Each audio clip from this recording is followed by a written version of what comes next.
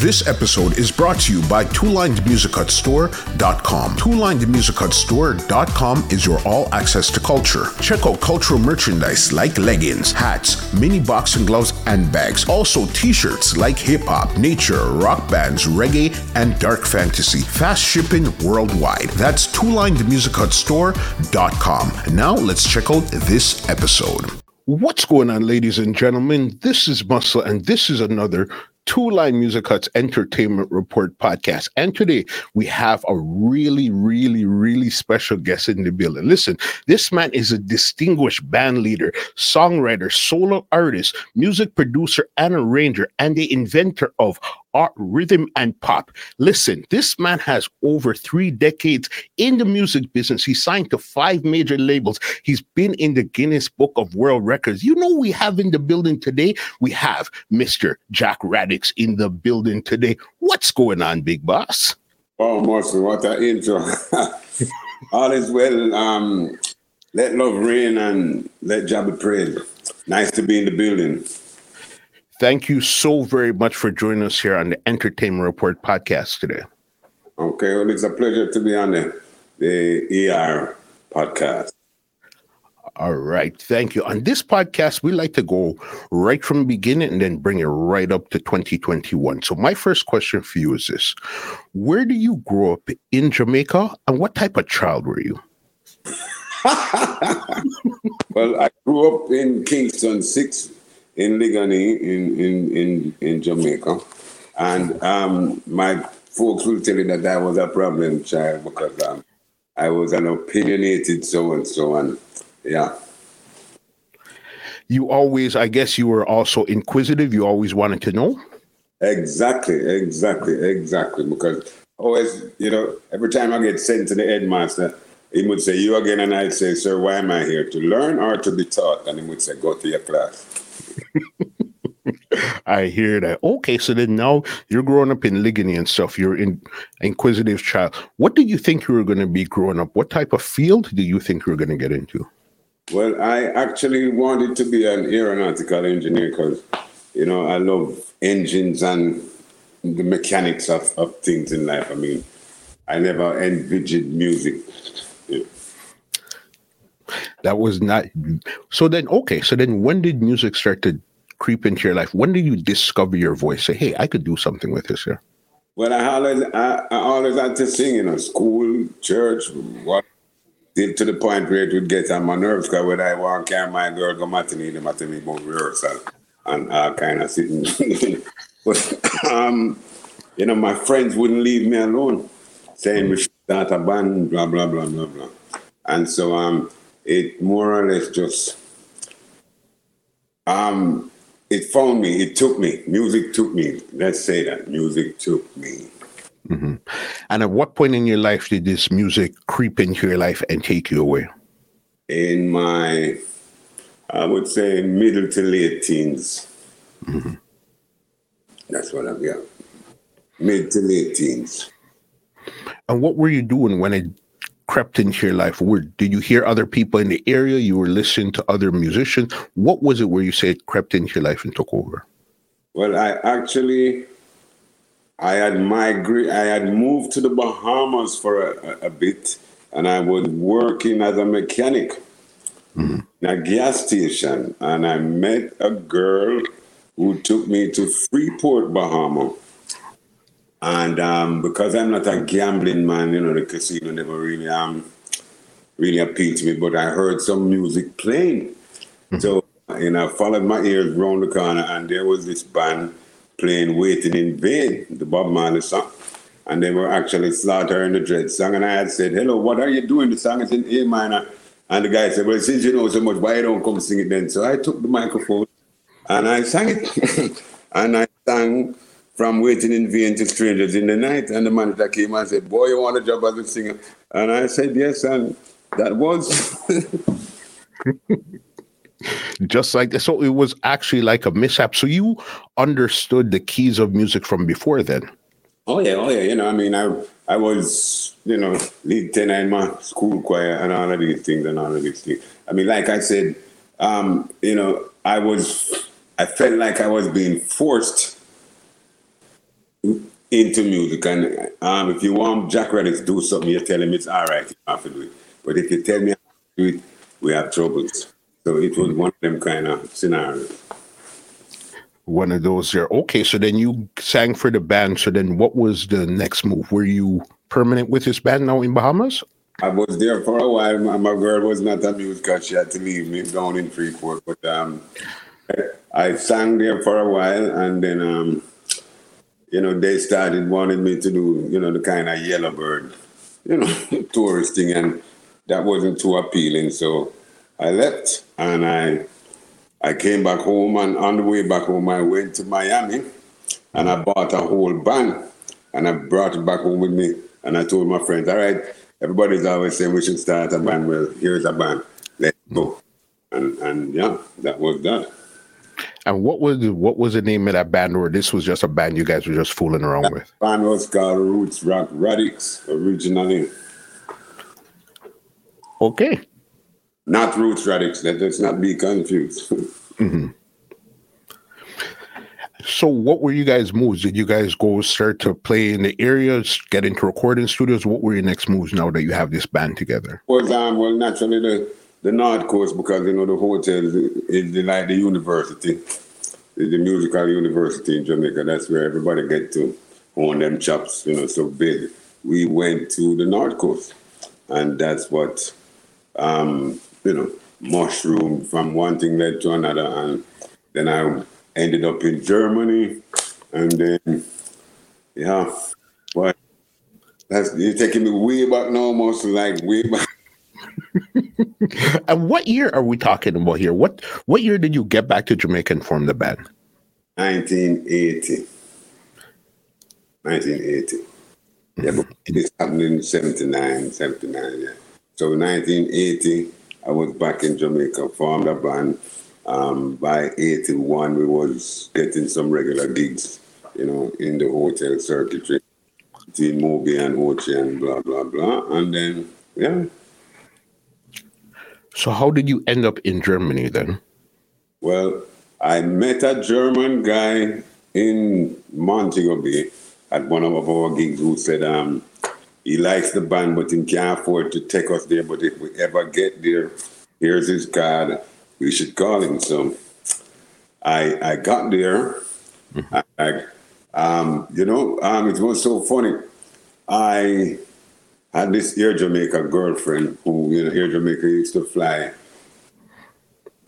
Kingston, London, Frankfurt, and back. And so I was in Frankfurt with my girlfriend in a hotel, and she said to me, oh, there's a bistro in a little pub thingy on the 17th floor. Let's go up there. So I went up there, Muscle, and would you believe that there was a one-man band playing some music, and it turned out to be the same exact German guy.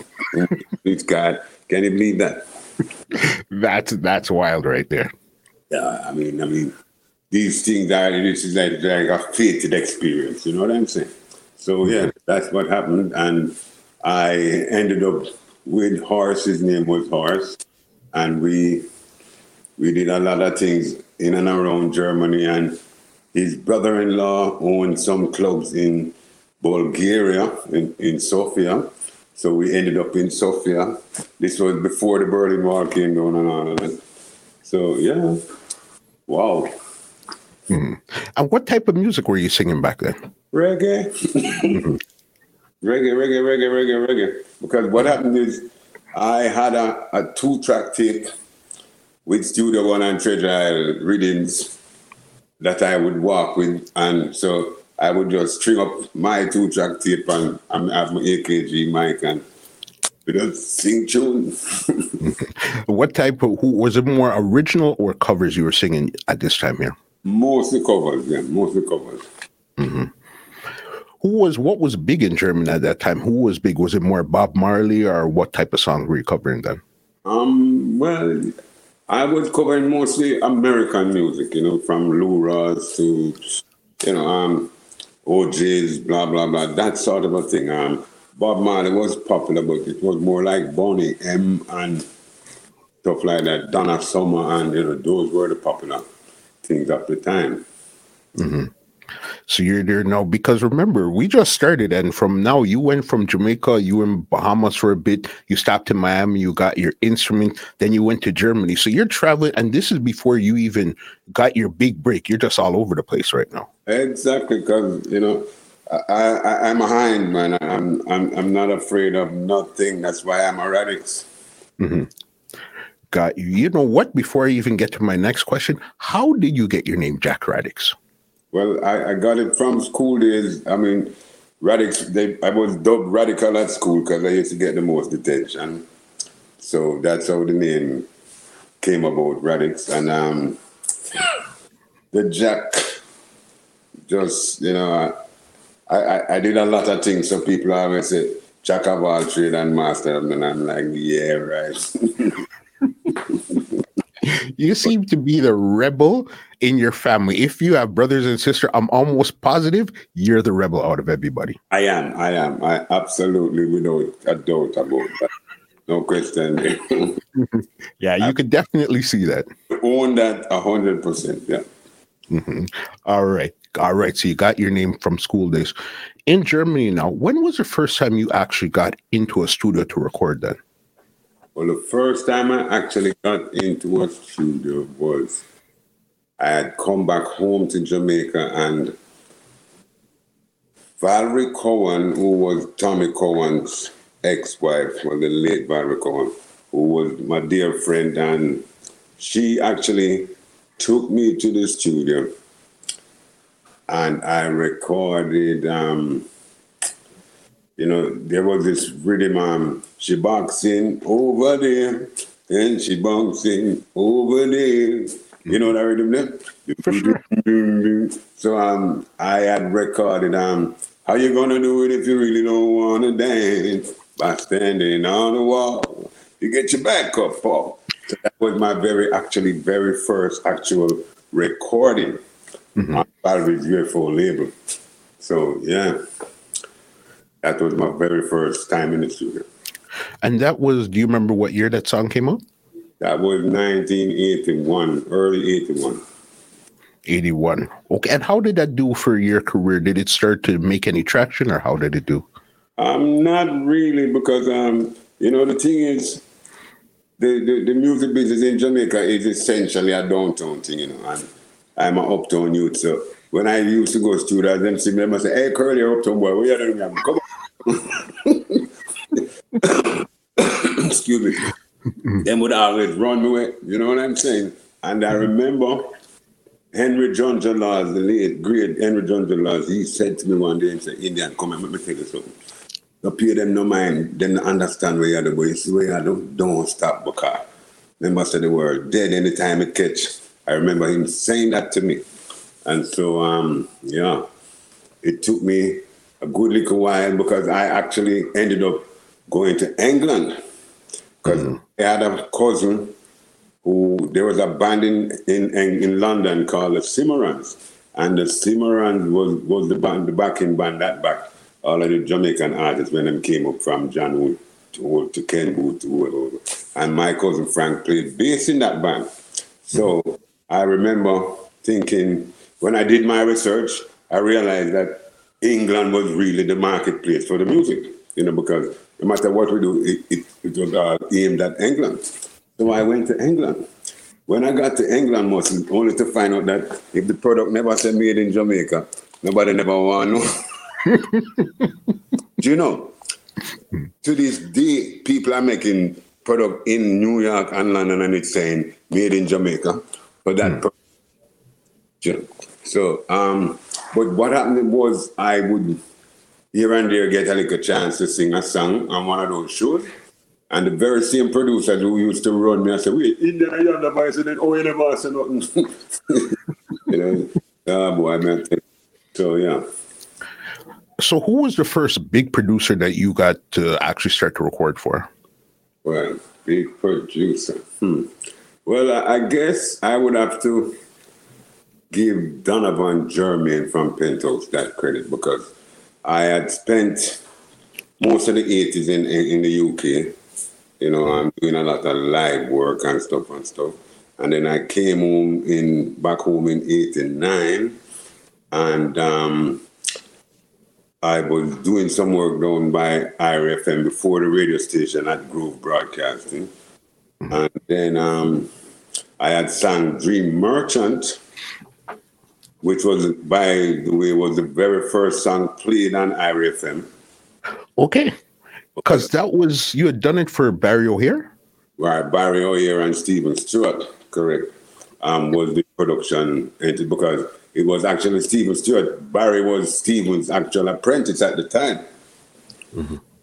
And so Mr. Young, the owner of IRFM, he owned the Great House, and there was a thing that he used to do called Bono Nonus. Now, he had 7 VW vans with 7 bands that drove out of that Great House 7 nights a week to 7 different hotels.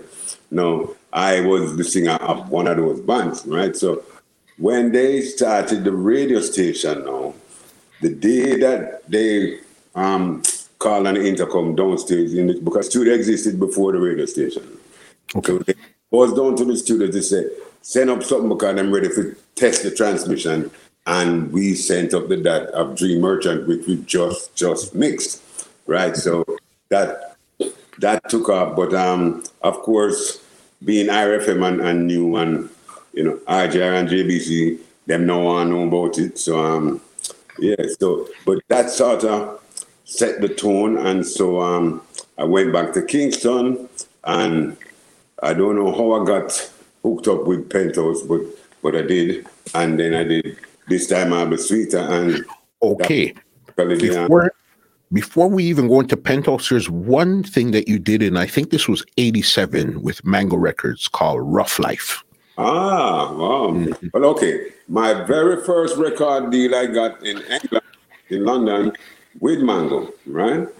And Rough Life was the first single of that, because I was actually driving a minicab in London at the time, and I had I would always making Malika demos, and I remember I picked up this guy one night and I was playing Malika demo real low, but he was in the back and he said to me, "Kenny, what's that? Turn it up." So I turned it up. So he goes, "What's this?" And I said, "Oh, some guy named Jack Radix." So he said to me when I dropped him off, he gave me his card, and so he goes, "You know him?" I said, "Yeah, I know him." So he gave me his card and he said, "Find your friend and give him my card and tell him to be in touch." So this was like a Friday evening. So the Monday I called him, I said, "I found a guy." So he said, "All right, come back Wednesday 3 o'clock. So Wednesday 3 o'clock I went. He goes, Cabby, so where's the guy? I said, "You're looking at him, but today I am Jack Radix. Friday I was a cab driver." He confused here. And so the deal went. So that was my first deal with Island Records. And Rough Life and You've Got was the B-side, who actually featured in a movie that Trevor Rowan, who was Canada-based, was the producer of. And because you actually produced that song, Rough Life. I did, yes. I was the producer of that. And the great Tyrone Downey was the musician on that for me. Was that your first time producing yourself or producing something? You could say that, yes. Okay, I know you're radical, but what went into your mind to say, you know what, I could try produce this, I could put this project together? Well, basically it was just necessity, because, I got this deal, just by a fated experience, and, I just did what I had to do, basically, because, while I, over the decades, I've learned to manipulate certain instruments, but I wouldn't say that I'm a musician per se, but I could always tell a musician what to play with my mouth. Mm-hmm. You know what I'm saying? So basically, I know what I want to hear. When I conceive a song, I hear the finished product playing in my head, muscle. Mm-hmm. I hear everything. I hear the whole thing. I don't know how to explain it, but I hear the record playing in my head. I hear every riff, every guitar lick, I hear it. So I basically just, because we're Radix and we don't afraid, we just go there.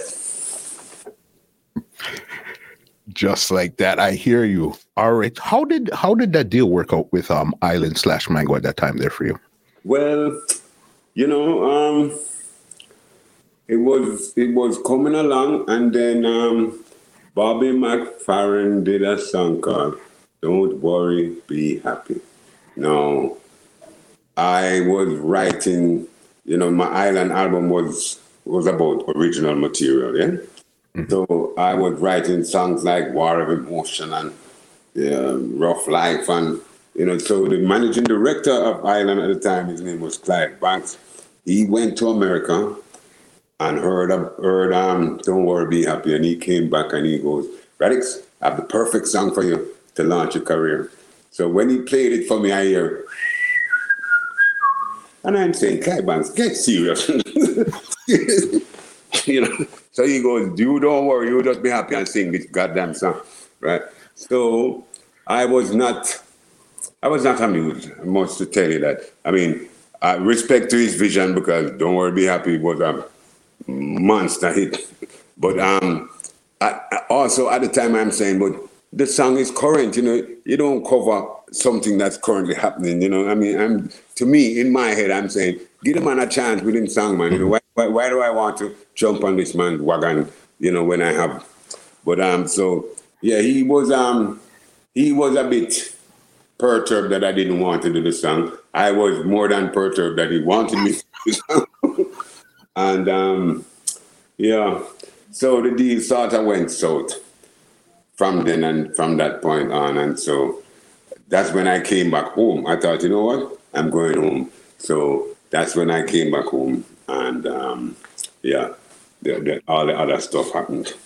Okay, and then this is where you met Donovan Germain. So then when you got to Penthouse now, do you remember which other artist was in this camp? Were you recording exclusively as a Penthouse artist, or you just did some songs for Germain? I just did some songs because I don't remember exactly how I got to Penthouse, but I know that it was Sanchez and Buju and Wayne Wonder, and because it was a juggling in the Browning.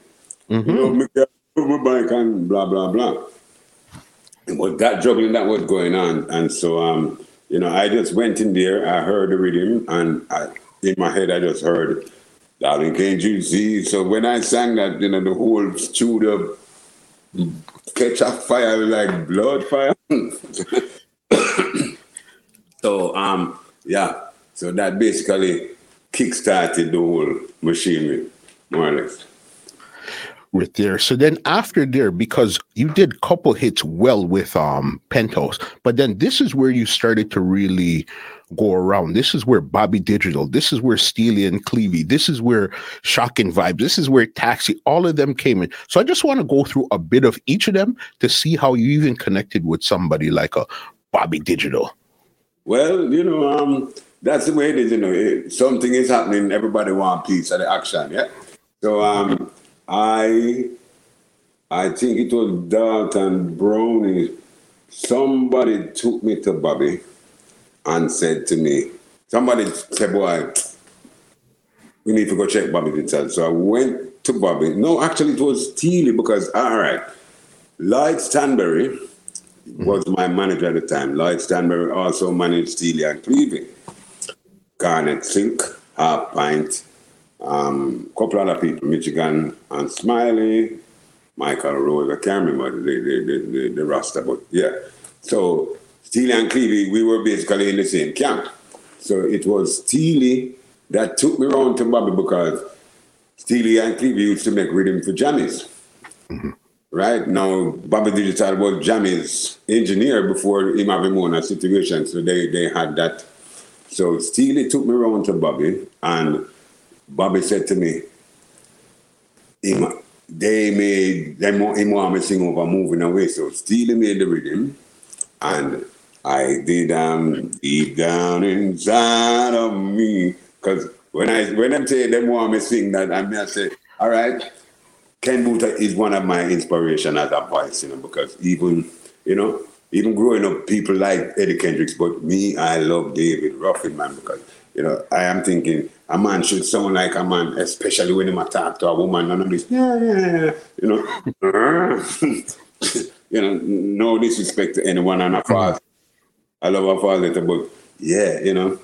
I wish sunshine, blue sky, please. I mean, David Ruffin, I mean, Jesus. If there, to me, that is the wickedest singer ever come out of China. It's David Ruffin, as far as. So you got it like that. Talking about that same rhythm, they're moving away. This was when Garnet Silk had a song on the same rhythm. Did you ever interact with Garnet Silk? Because you guys were between Roof, Bobby Digital, Steely, and Cleavy. Garnet Silk, I'm a friend, man. We spent a good while under the lime tree around a mixing lab. I wait for Steely and Cleavy. You know, I actually took Garnet to Roof because Courtney Cole and my sister used to go to Clarendon College, and she used to board with Courtney Cole's parents. So I know Courtney from way back, long time did. So, you know, yeah. So Garnet and I had a really nice, you know. At the time, I used to have a CB200 that I ride. So I would go pick up Garnet around at 200 Rebel Yard over Pembroke and drop him home at night time. You know what I mean? And yeah, if me not have two shung peng, we no smoke. If me not have lunch money, we no eat. So, you know, it was one of them scenarios. But yeah, wow. Talk about gone too soon. Yeah, the great Garnet Silk there.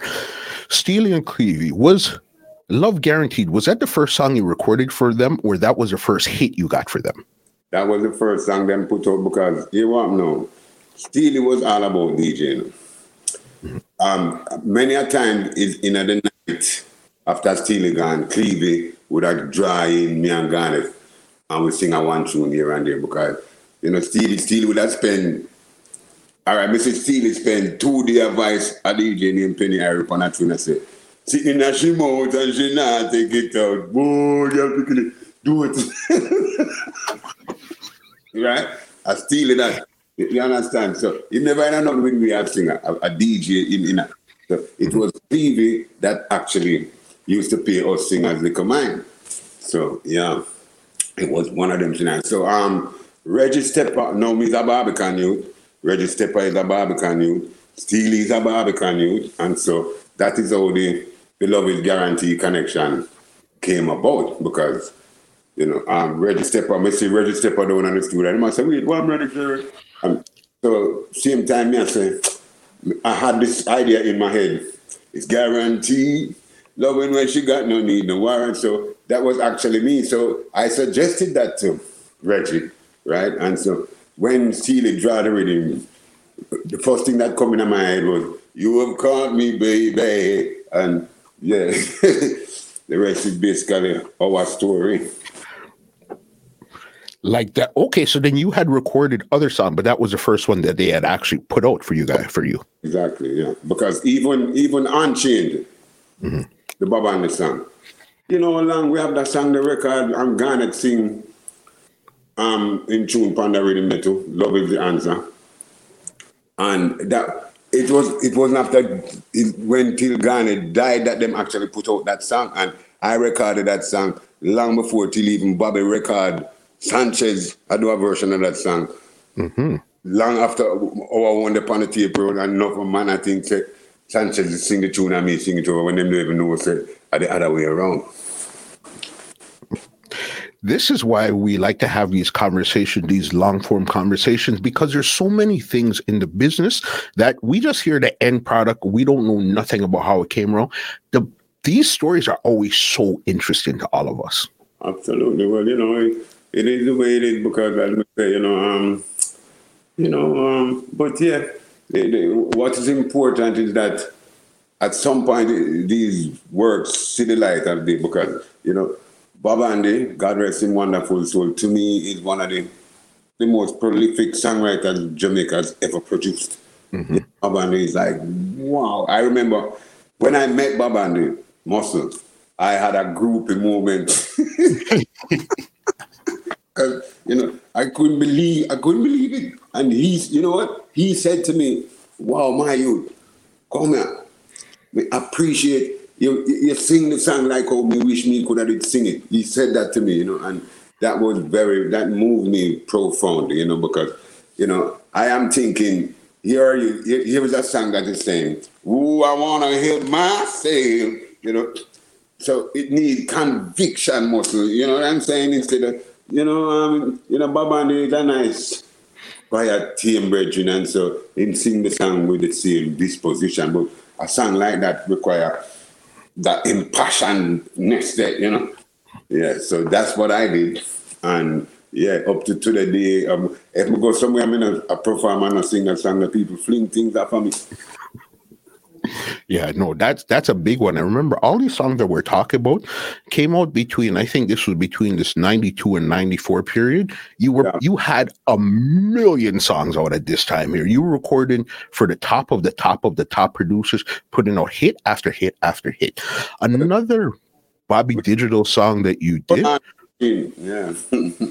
Another Bobby Digital song you did was In the Ghetto. How did you come up with that, and why did you guys decide to put that on the Chim Cherry at that time there? Well, Muscle, back in them day, all me know is Mixing Lab 9 o'clock, Bobby Digital 10 o'clock, Anchor 11 o'clock, Shocking Vibes 12 o'clock, Penthouse 1 o'clock. That's all me know, yeah? I don't know which rhythm, know nothing till I get to the studio, yeah? Mm-hmm. And my thing is, when I get to the studio, me just link to the rhythm. By the time I don't build my split and light, the rhythm tell me where to sing. Me don't always put it other than that, because that's exactly what it happens. So when me hear the Chim Cherry, for instance, all me hearing in my head was, I was born and raised, and so that's what I sing. Right? From open my mouth, the studio beat up, and me I say, I have come advise the tune before me forget when me sing the man. So yeah, it was one of them. It was 90% of the material that I recorded in that period of time happened just like that. One and two is, when I would do original material, and then when the product come out, the producer claim the publishing, and I say, or the printer and the label thing. So I deliberately decided, okay, I deliberately was just covering songs in order to keep my publishing intact, because if the man want to claim off your publishing, and the publishing is the pension. Remember I said, this is a self-employed business, if you get a gold watch at age 65, you have to buy it for yourself. Okay, so then that was intentional, because at this 92 to 93, 4 time was a lot of, it was basically 90%, 95% covers you were singing at this time. Yeah, because I wanted to establish the artist, but I couldn't give away the publishing, so I deliberately was covering something. Mm-hmm. One other company you brought up here was Shocking Vibes, all right? And another big song you got from them was Everybody Plays a Fool. How do you connect with Shocking Vibes now, too? Well, Anchor, Penthouse, and Shocking Vibes was in the same complex. Mm-hmm. So when I did This Time I'll Be Sweeter, and I remember something else, Patrick then sent over and sent to me and said, because actually the first song I sing with Shocking Vibe was Once My Life was Just, because I remember Tiger, actually it was Tiger, because Tiger come from Ligani, like me said. Mm-hmm. So Tiger came to my house one morning, like 7 o'clock in the morning, and I said, Tatix, because he usually call me Tatix. He must say, Tatix, put on your clothes and come to Shocking Vibe, have already done in the world. Then, so me said to him, say, go on and come, and me come. Him say, come in, I beg, no. So, Muscle, when me reach my Shocking Vibe and the man I'm play, I'm here. Kitty. Me I said, hey, Tiger, I need to be out of my bed. I want to go to. The man said, yo, try find sitting and sing, because the word, what if I watch that? You don't know, I'm going to take man for. And that was, so what happened was, that song was Set My Heart on Fire, Rock the Boat, that we splice up together and make one song out of. Now I remember saying to Patrick, Patrick, give me the rhythm pan and cassette there and make me go and go do some homework, and by Wednesday me come nail up something proper. By the same Monday afternoon, me hear this song on Irie FM, harmony up and everything. You said my heart, and so when me call the master boy, singer, you can't stand there. Murder. Yeah, it was that. And then that led to Everybody Plays the Fool and blah, blah, blah. So, yeah. Crazy. Let me take you back to England now. This is when you did a production for Bunny Lila. This was another big one here. Sexy Thing. Wow. Yeah. Well, actually, that song we recorded in Jamaica because same thing. Lila come with me. I'm a bed one morning, about 8 o'clock one morning.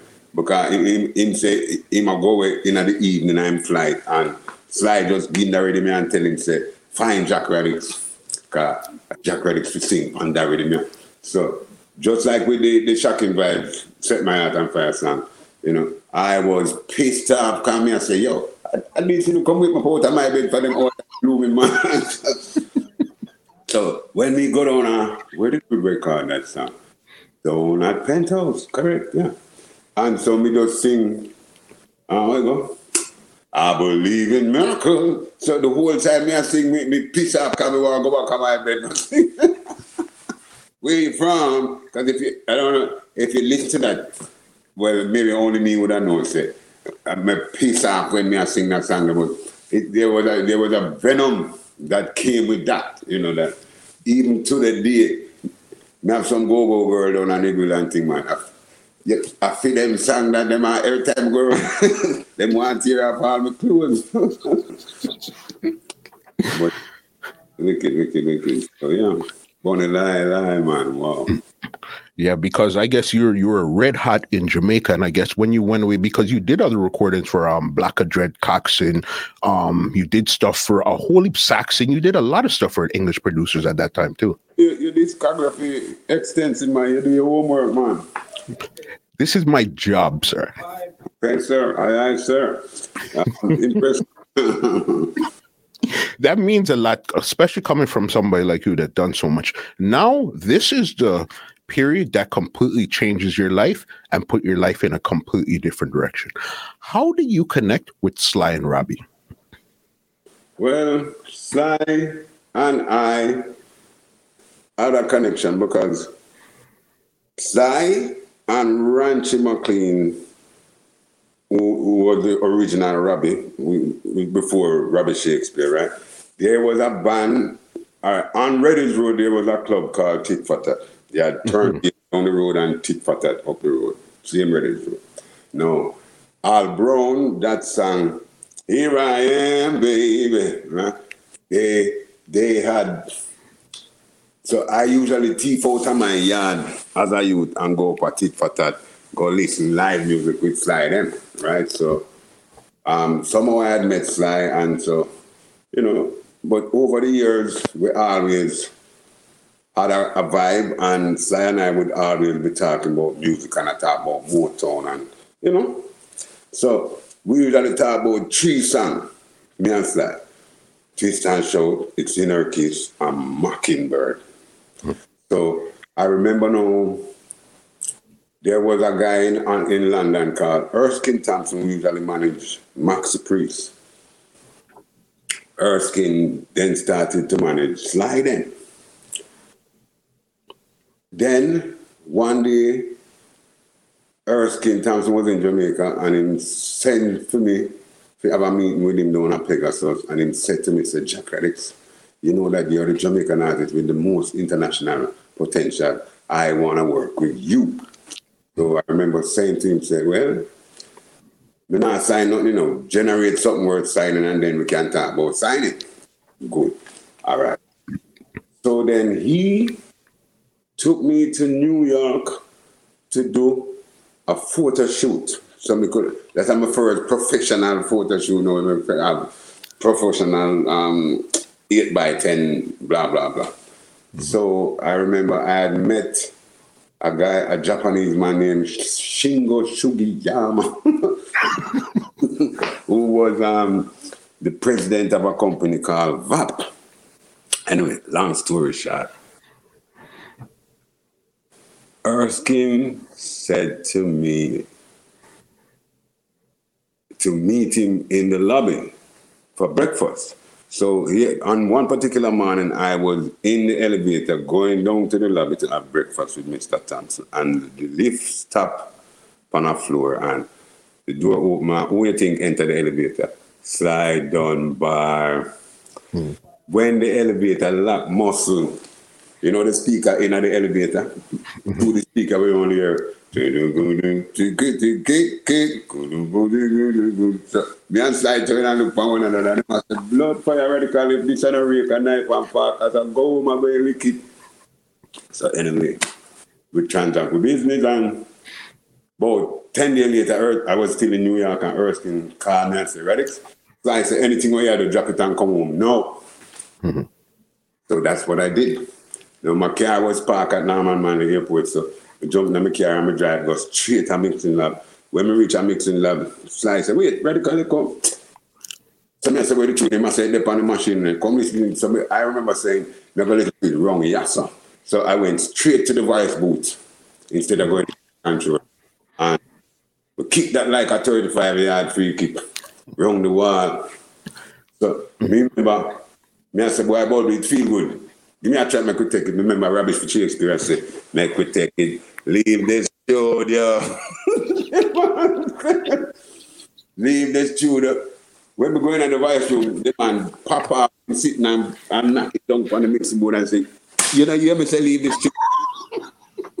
The man them refuse to give me another track must know. To this day, me not sing that song there yet because I measure it up.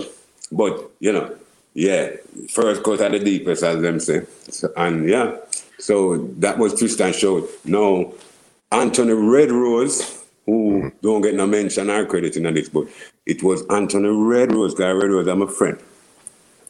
Red Rose was the one that said, why, if we ever put a DJ upon this, they were dead. We actually tried 5 DJs. Now, I'm not going to call no name. But a 5, because what happened was me and Red Rose write the DJ lyrics, and I ended up sketching it out on the tape. So one night time, Sly, I said, boy, Radix, you come like, you go sing and DJ the tune, man. Now I make one more call. So Sly call Chaka Demus. You see, from Chaka Demus go around the mic and say, for real? This two, they mash up, say, yes, hear the man. So Sly send the song to England, to Ireland, and them hear it and them say, why? So him call me the next day and say, boy, Radix, the man them loving no, but them say, we have to put pliers on it. So I said, them want to take me off him. I said, no. But them say, we have to put pliers on it because at the time, Tease Me was like number 3 in London, and them say, they don't want it to look like the group of Mash Up Ireland. So actually, what Pliers got was Gitsy solo up to him grave Gitsy Bex. Then take him to him. So in that song, Chaka D was actually DJ 40 bar. Pliers have 8 bar, 4 bar up there, so 4 bar down there, so, and the rest of the song is me, basically. So then now, that's what happened. Then we put on Pliers, and yeah. Wow, the song actually got number 1 for my birthday, because my birthday is New Year's Eve. So I remember Erskine Thompson calling me and saying to me, happy birthday, Radix, you're number 1. And I'm like, well, all right. So, yeah. Okay, so then it was originally you and Sly came up with this concept, and then you guys added Chaka Demus Empire. But if you even look at it from like a global part, it almost seems like from the outside looking in, you have like the smallest part in the song, even though you're the one that helped create the song in the first place. Well, because Island Records, with Demus Empire was signed to, they had offered me a deal, but I didn't want to take it because, them don't give people no justice, man. So I never want, So they tried to downplay me because even the artwork, we had to return the artwork so many times because you could have been able to make out my name. But that's just the politics of the business. You know what I'm saying? But yeah, because as I said, check out the song. Chakademos DJ 40 bar in the song, Pliers DJ 8 bar in our song, which is a 160 odd bar song. So, my song. But as I said, the record company don't play me because I wasn't interested in doing a business with them. And so, yeah. Okay, so it was engineered. It didn't just look that way from the outside looking in. It was engineered that way. Exactamundo. Yep. Got you. So then this is a song here now that completely changed everything. You guys got into the Guinness Book of World Records for this because you guys sold, I think it was 1.8 million copies in like the first 2 weeks. Yes, man, because actually the song should have been number one for the Christmas, but them said they didn't want a white Christmas. So it was, the Christmas number one was actually Take, a group named Take That. A boy group named Take That. They were actually the Christmas number one, and we was number one the week after. So, yeah. So then it got you into there. So then now, what did this do for your career and even everybody's career at this time here? Now, what was the next move after this song came out that was so powerful? Well, we did a world tour. We actually we toured with UB40 on their Promises and Lies tours. We were the opening act. Japan, Australia, New Zealand, Southeast Asia. I mean, me done a passport. No page, no left for stamping of that brown stupid. Yeah. And the record company, the thing, all right, two things happened was I eventually got a deal with Sony in Germany. But what happened with that Chakademos and Pliers them, the thing is muscle, everybody have a Bob Marley dream and would love to be the next Bob Marley, but how much people not even aware of how much work it take. How much work Bob Marley do. Mm-hmm. Man, the 3 weeks from home, a man start bars, blah, blah, blah. And so a lot of the promotion was neglected. And so, even America, Twist and Shout never got released in America for that exact reason, because them couldn't rely upon Demos and Pliers them to do the promotion. Me conduct 85% of interview by myself. On that thing there. And of the 15 that Demos and Pliers attend them, I said, so Mr. Pliers, where did I think Mr. Reddick can? So Mr. Demos, where did I think Mr. Reddick? Yeah, but it is what it is, right? But the thing is, I remember when I got my first deal with Island Records in 1985, when I went into the Island office in London, there was a wall, a big wall, a big white wall, and on it was a coconut tree, which is the mango logo, yeah? And it said, if you don't promote, a terrible thing happens, right? It comes down the wall, and the terrible thing, you have to go near to see where it said, nothing, if you don't promote, nothing happens. And this is so true. You have to promote. Now, certain artists, them figure say every time them go on a plane, every time them go somewhere, them have to get money. You don't get paid for promotion. You're promoting so you can get paid.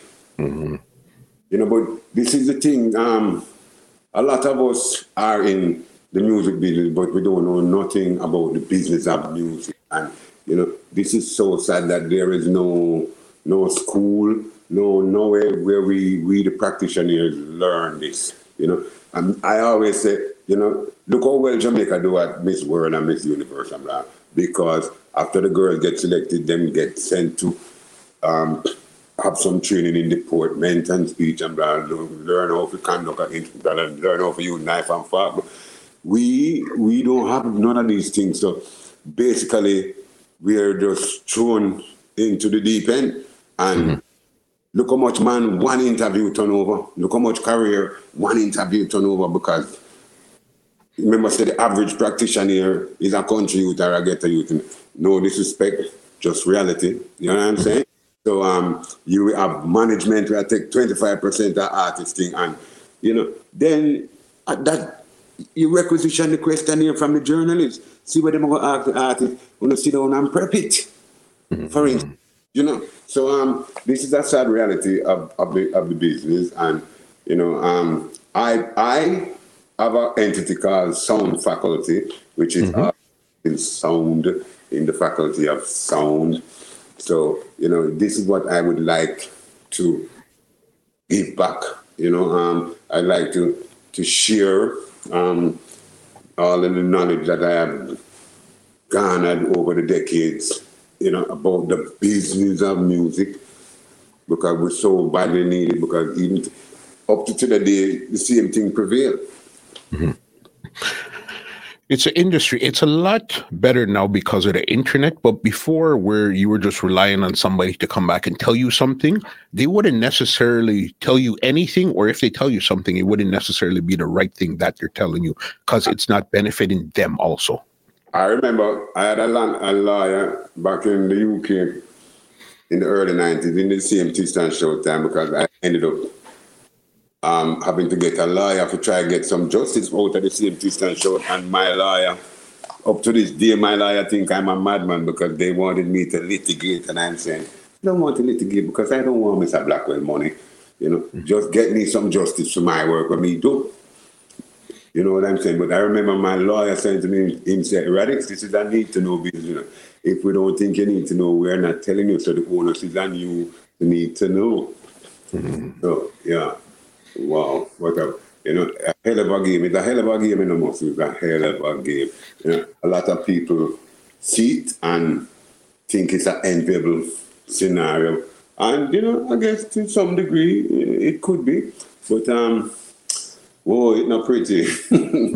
I mean, and it's got right across the board, because this happened to Jimi Hendrix. You know, this happened to, you name it, you know, it crossed the board. It's not a black thing or a white thing or a, you know, it just artists in general, you know.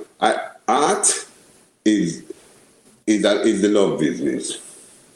But the business of art is not lovely. And that's what a lot of people understand. There's a clear separation between being an artist and being an artist that's in the business. Yeah, absolutely. Definitely. Even around the same time there, when you did Twist and Shout, you did another song that was basically in the same vein. Steely, Sly and Robbie, they produced this one also. It's called In Her Kiss with Gwen Dickey and Red Dragon. How did you come up with that one there then? Well, like I said to you earlier, Sly and I used to talk about 3 songs. Twist and Shout, It's In Her Kiss, and Mockingbird. So actually, It's In Her Kiss was supposed to be the follow-up of Chaka Demus and Playa, them doing something with me for my album. At the point when we was ready for the Island Records, said them no want Chaka Demus, them no want covers, and start Drop Your Card. So we ended up with Red Dragon and Gwen Dickey, which was like, wow, as far as I was concerned. And so, yeah, that was on my Sony album, because like I said, you know, Twist and Shout, I got that deal with Sony in Frankfurt. But then the politics was that at the time, when that was supposed to be released, was Diana King, Shy Guy, Shabba Maxi, Michael Jackson history, you know, so we basically get blown out of the water with all of them big guns that roll from America, because we were signed to Germany. Okay, so then that was when you were, how many albums did you do on Sony?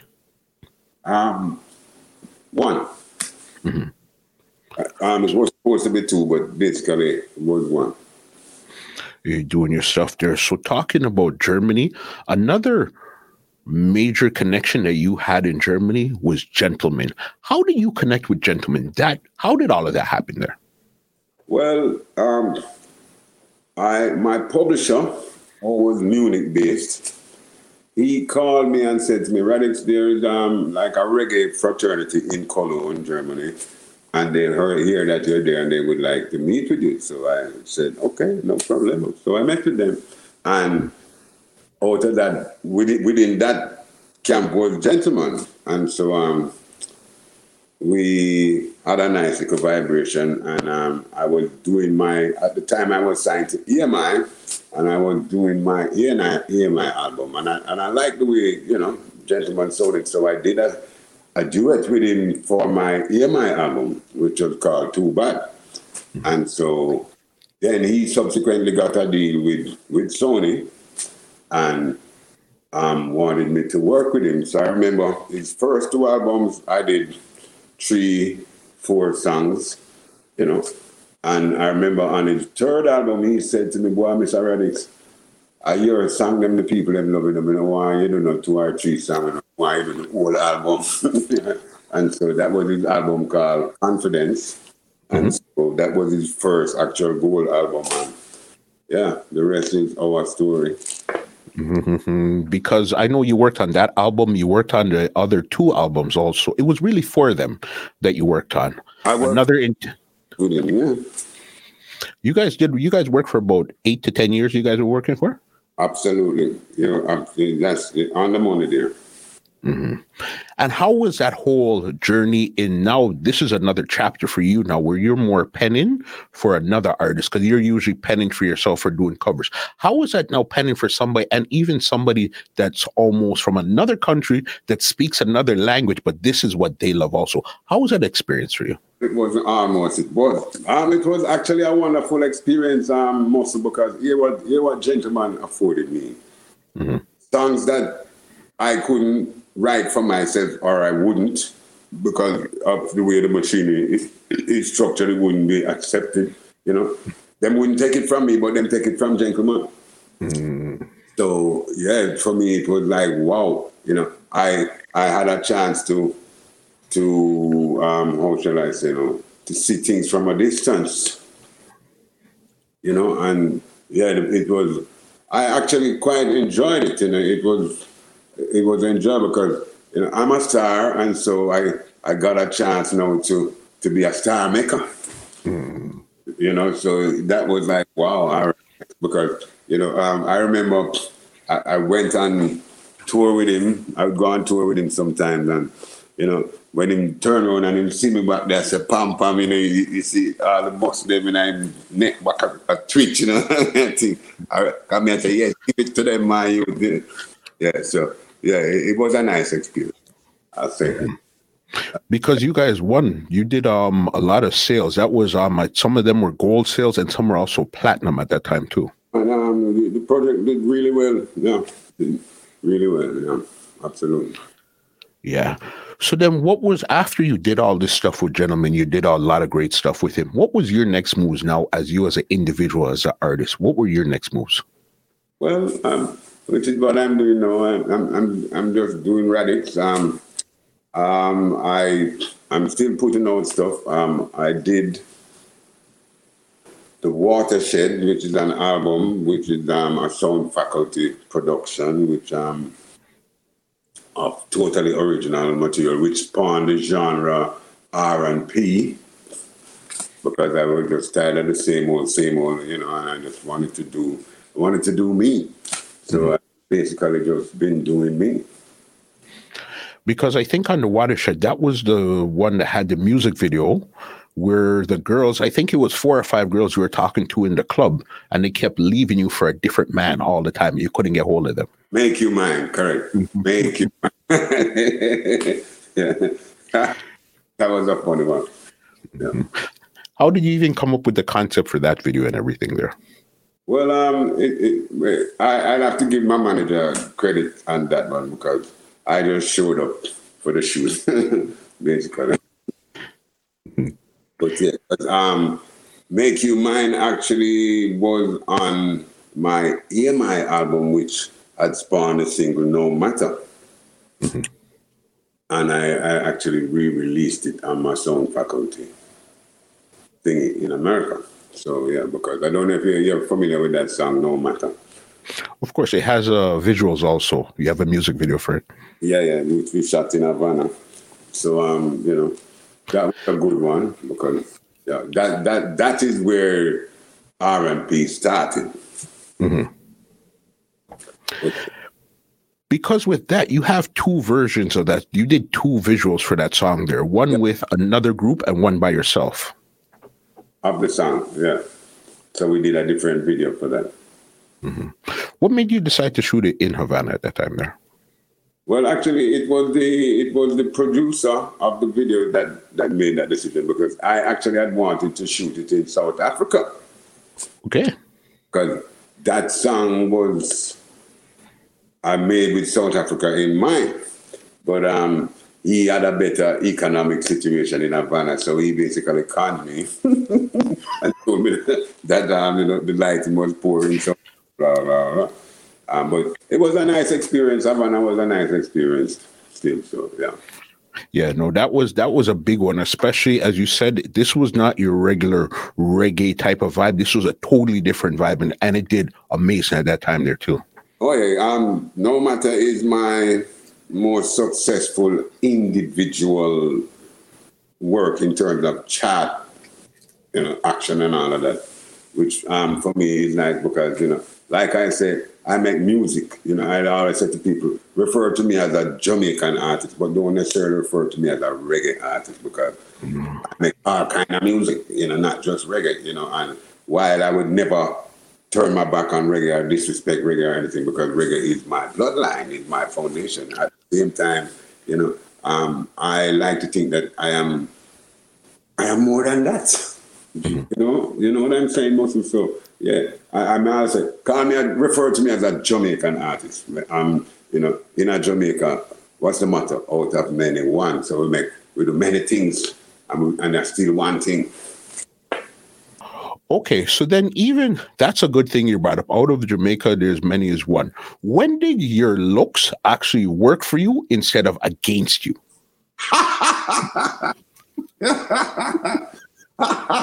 That's a good one.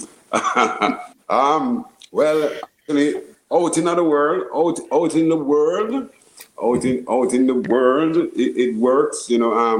I would, from time to time, I get, comments like, "Oh, are you sure you're Jamaican, Radix? Oh, it's so good to meet a Jamaican we can have a conversation with." And while that's very flattering, it's also very disheartening, because I'm saying, look at the perception of my nation. You know what I'm saying? And my fraternity. But yeah. Anyway, I have a new single coming out, which is called Pushing Love. And that's what we do, because the essence of music is to push love. Yeah. So that's what's going on. It's Pushing Love, and it's a Sound Faculty production, and it'll be out first thing in the new year, and Entertainment Report shall have it. All right. And what I like with that song, because I got a sneak peek of it, I love the bass in it. It's like you brought back the bass back into music. It sounds like a real rounded song. Like, okay, I see where Mr. Radix is going with this. Absolutely, man. Because, the more things change, the more them remain the same. And, if we're going to do something, do it. Mm-hmm. That is me. That's my philosophy. So now do it. Yeah. Last question I got for you here. You've had this career from in the 70s until 2021. When would you say have been the highest point in your career, and when has been the lowest point in your career thus far? Well, the lowest point was the 80s, and the highest point would have been the 90s. The 90s. It took a little lull at the turn of the millennium, but a lot of things did. But we back up. Everything is coming back on stream, and it's all good. And I'm looking forward to the rest of the new millennium for as long as I breathe. You understand. If they want to check you out on social media, they want to stream your songs, I'm pretty sure if you do dub plates and all this, where could they check you out? JackRadixMusic.com, where you find everything radical JackRadixMusic.com, and yeah, stay tuned, because there's a lot of music to come. We're going to see you in 2022. And again, I'm going to tell you in advance, happy birthday when it comes, because I know we're a couple days out from your birthday, you understand? Thank you, brother. And, I've not been to Canada since 1993. So as soon as the pandemic is over and we can get back to playing music, I want to be there because I remember having some good times in Canada. Definitely. I'd look forward to, and I'd love to sit down with you in the studio where I am and have a great conversation because there's so much in your mind that we'll definitely love to hear. We can definitely do that. We just need to coordinate it. So I know I need 2 hours for muscle. So, yeah. You understand, Mr. Radix' conversation has been so epic. If there's anybody you want to big up, anything you want to say, the floor is yours before I get you out of here. Big up Tanya Mullins, my friend in Canada. And big up and Bono to Bono. That's how I can say. And Joe Isaacs, I'm my next friend in Canada. Big up Joe Isaacs. And just, let your arise and eat and scatter. What else can I say? For sure. Big up Miss Knight, your management, for making this happen. Thank you so very much. Let me give you an outro and get you out of here. All right. Excellent. All right. Big up Miss Knight. You understand. Well, ladies and gentlemen, this is Muscle, and this has been another Two Line Music Hut's Entertainment Report podcast, and we are out. This podcast is brought to you by www.twolinedmusichut.com.